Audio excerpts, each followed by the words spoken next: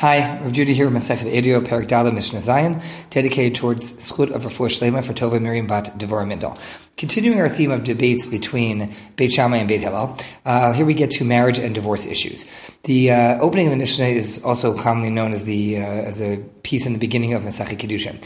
Ha'isha mitkadesha b'dinar u'v'shava dinar. When a couple get married, so a woman can be mekudeshet. A man gives her a dinar or shava dinar, either a dinar coin or something worth a dinar coin, like a ring, for example, that would be worth a dinar. Kedivrei Beit Shammai. That's Beit Shammai's opinion. Beit Hillel omrim bepruta uv'shava pruta. Beit Hillel says the amount of value given over has to be worth a pruta or something. It has to be a pruta, which is a small copper coin, or a shava pruta, something equivalent to it. I think Rav Willig once said that a spouse is either priceless or they are worthless. We're not looking at people buying each other. The whole point of arguing how much the value is that Kiddushin is a legal transaction. There's something happening here. Two people are considered single, and then they are married. In order to effectuate that legal transition, that something new has happened, we need an action. In Judaism, we don't simply rely on thought or feeling or even words to take care of that. There needs to be something that is legally binding that changes their status. And that is the handing over of thing of value, whether actual money or something worth money. And so the question is really, what is the minimum amount of money that is considered significant to be able to effectuate the transaction? Not that, God forbid, anybody is valuating their spouse as being worth a pruta or a dinar or anything of the sort, but rather that this is simply the amount of the transaction to make this legally binding. So the debate is dinar or a pruta. Kamahi pruta, what's a pruta worth? So the Mishnah says, Echad bishmona b'isar Italki, 1/8 of an Italian isar coin, because by the time that we get to our Mishnah, so again, currencies change over time, the value of precious metals changes over time, how large is the coin, how much is it worth? So the Mishnah is giving us a reference point. Now, second part. Beit Shammai omrim poter hu et ishto beget yashan, Beit Hillel osrin. Beit Shammai says that you can use an old get to divorce one's wife. We'll see what an old get is in a moment. Beit Hillel says that is not allowed. What is an old get? Ezu get yashan. Kol shenid yachid imo achar shektavo la. See, what happens is, a man decides, or a couple decides they're getting divorced. And he writes a get, or he has a sofer write a get. It has his name and her name and all the details. And he plans to give it to her. And then they go into private together. They're on their own.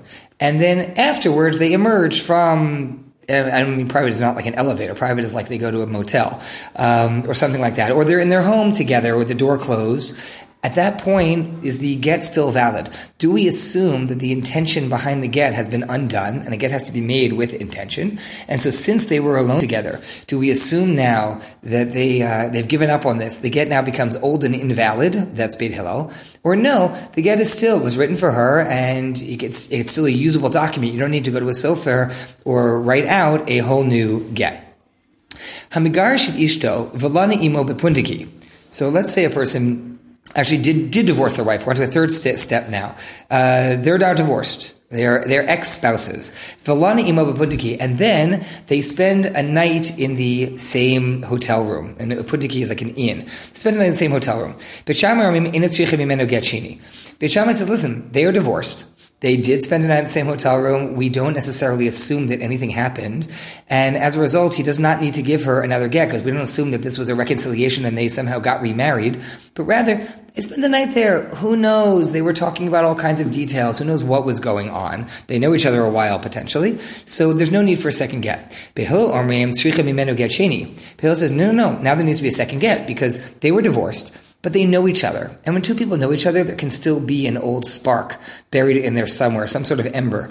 And so, to that end, Beit Hillel says, listen, they were married, things happened, they got divorced. But now, we literally see them walking out of Motel 6 together, and whether they're smiling or they're not smiling is irrelevant. Beit Hillel says, we have to assume that what went on in there was not that they were playing checkers, and so they may have really actually gotten remarried. And so now they will need a second get, because they are familiar with each other. They have a past relationship. There's a history here, and maybe they really are back. Matai, but when is this? Talking about the Beit Hillel says they need another get. Bizman shenid garsha min hanisuen, when they were fully married and then got fully divorced. Aval im nigarsha min erisin, if in fact they had never really lived together, they had gotten erisin. Erisin is it's married halakhically in the sense that you need a get, but they were never intimate with each other. They never slept together. They had gotten, they put a ring on a finger, but then something happened and they got divorced before they ever lived together. So if that's the case, says Beit Hillel, we don't assume that just because they spent an evening at a hotel that anything necessarily happened, because they're not really familiar with each other.